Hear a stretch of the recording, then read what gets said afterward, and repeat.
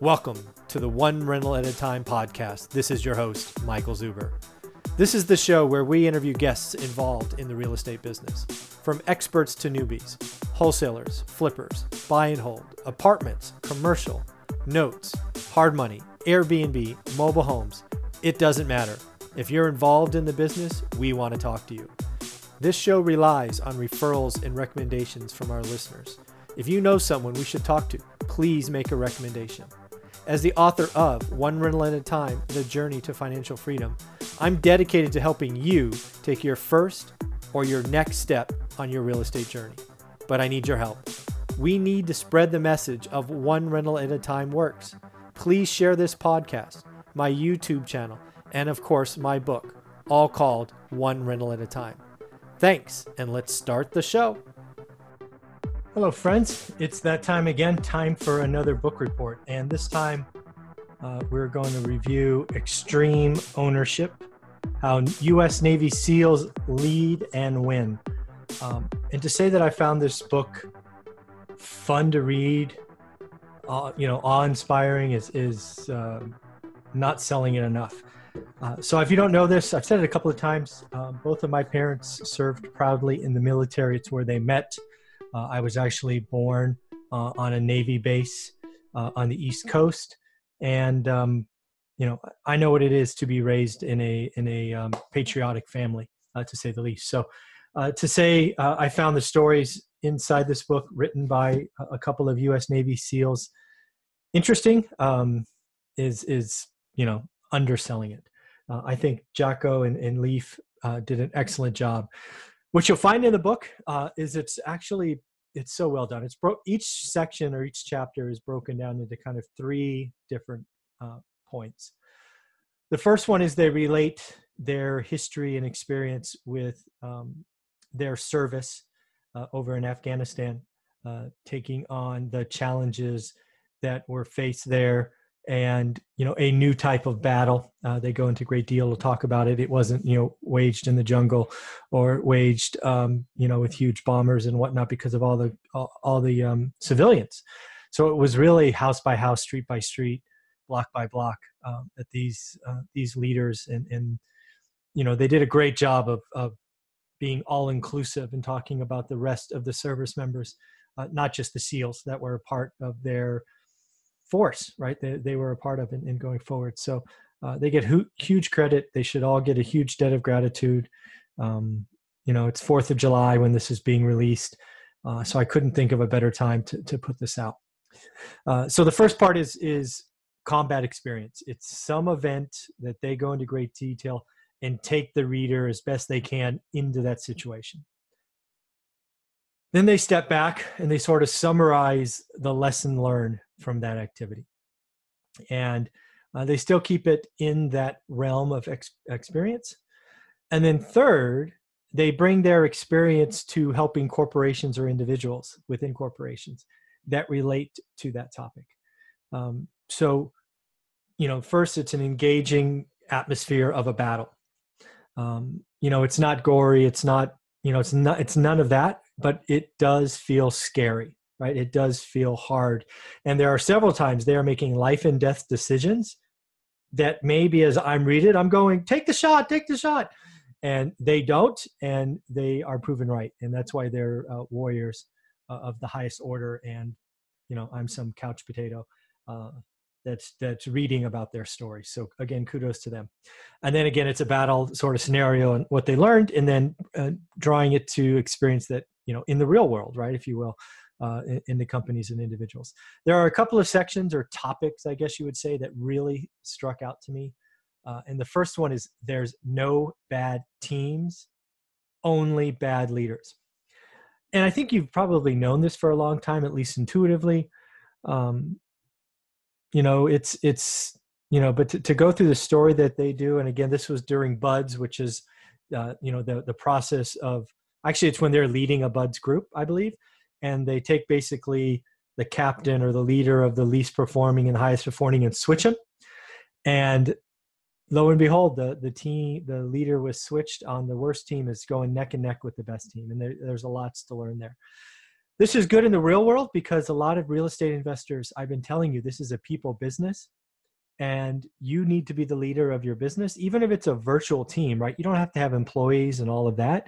Even if you just have a virtual team, you as the leader need to realize there's no bad teams. And if there's something going on in the collection of people you're working with, look yourself in the mirror. That's for sure. The next one is believe.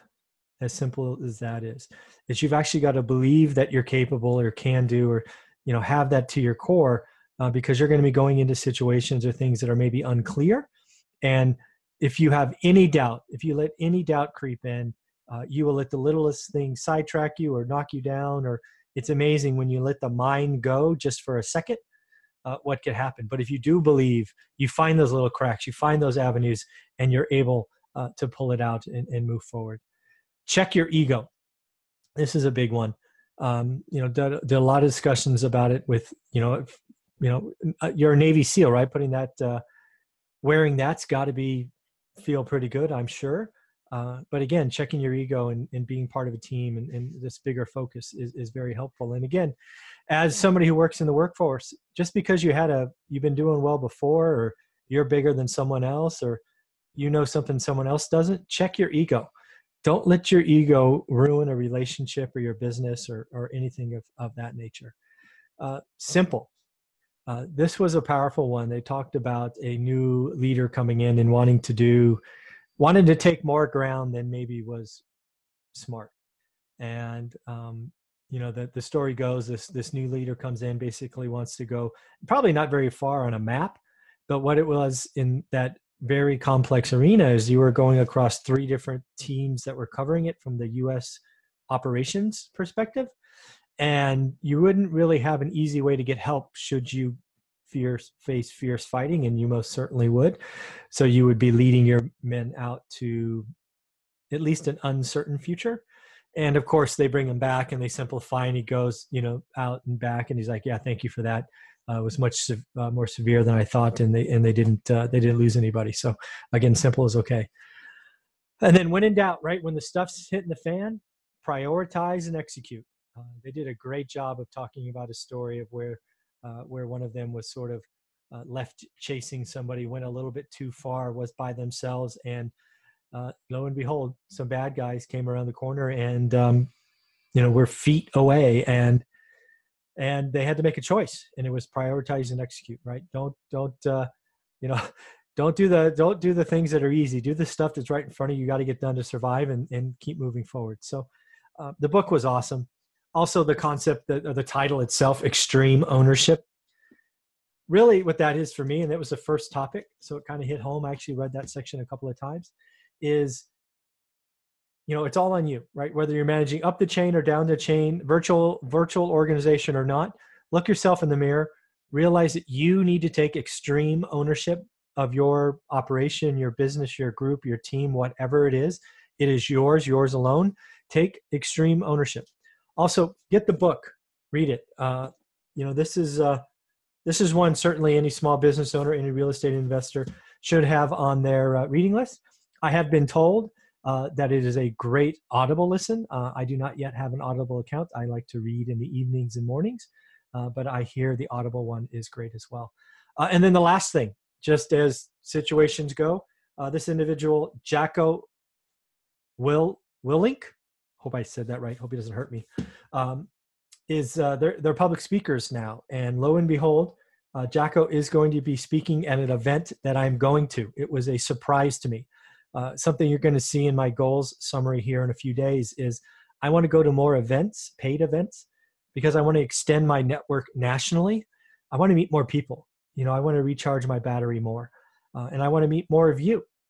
So one of the first events I signed up to go to is down in San Diego in October. I think it's October 10th through 12th. It's Flip Hacking Live. Want to go to that one because I was trying to go last year, but ended up having a trip out to, I guess it was the East Coast for some reason, didn't go. And I heard great things. Some people I know in Fresno went. So I want to go. And lo and behold, Jocko is going to be the keynote speaker. So I'm going to bring my book and get it autographed. And for the price of the tickets, it's worth just to come see him. And then the last thing is I'm working with the team, Bill Allen specifically. He offered to basically pay me to get people to come, right? Be an affiliate or something like that. I declined, politely declined, saying that's not what I tried to do. I don't want his money. But as a thank you, he did give us a special price. And if we go to fliphackinglive.com/one rental, so ONE rental, one rental, 2 words, you can go there and get special pricing for individual tickets and 2 tickets, right? A group ticket. And he's giving you special pricing because I declined to get, I don't know what you would call it, a fee or whatever it is. So I want to see you there. I know I am bringing my book because I'm going to get it autographed. If you bring your book, I'm sure we can. But also if you bring the book that's behind me, I will autograph it for you. And maybe we'll take a picture together. So I hope to see you in San Diego. Regardless of that or not, if you haven't read the book, read the book. If you get it on Audible, let me know. Maybe I got to break down and get an Audible account. I don't know. But at the end of the day, I would definitely pick this one up. And I so look forward to seeing those guys or seeing him keynote at Flip Hacking Live. All right, take care.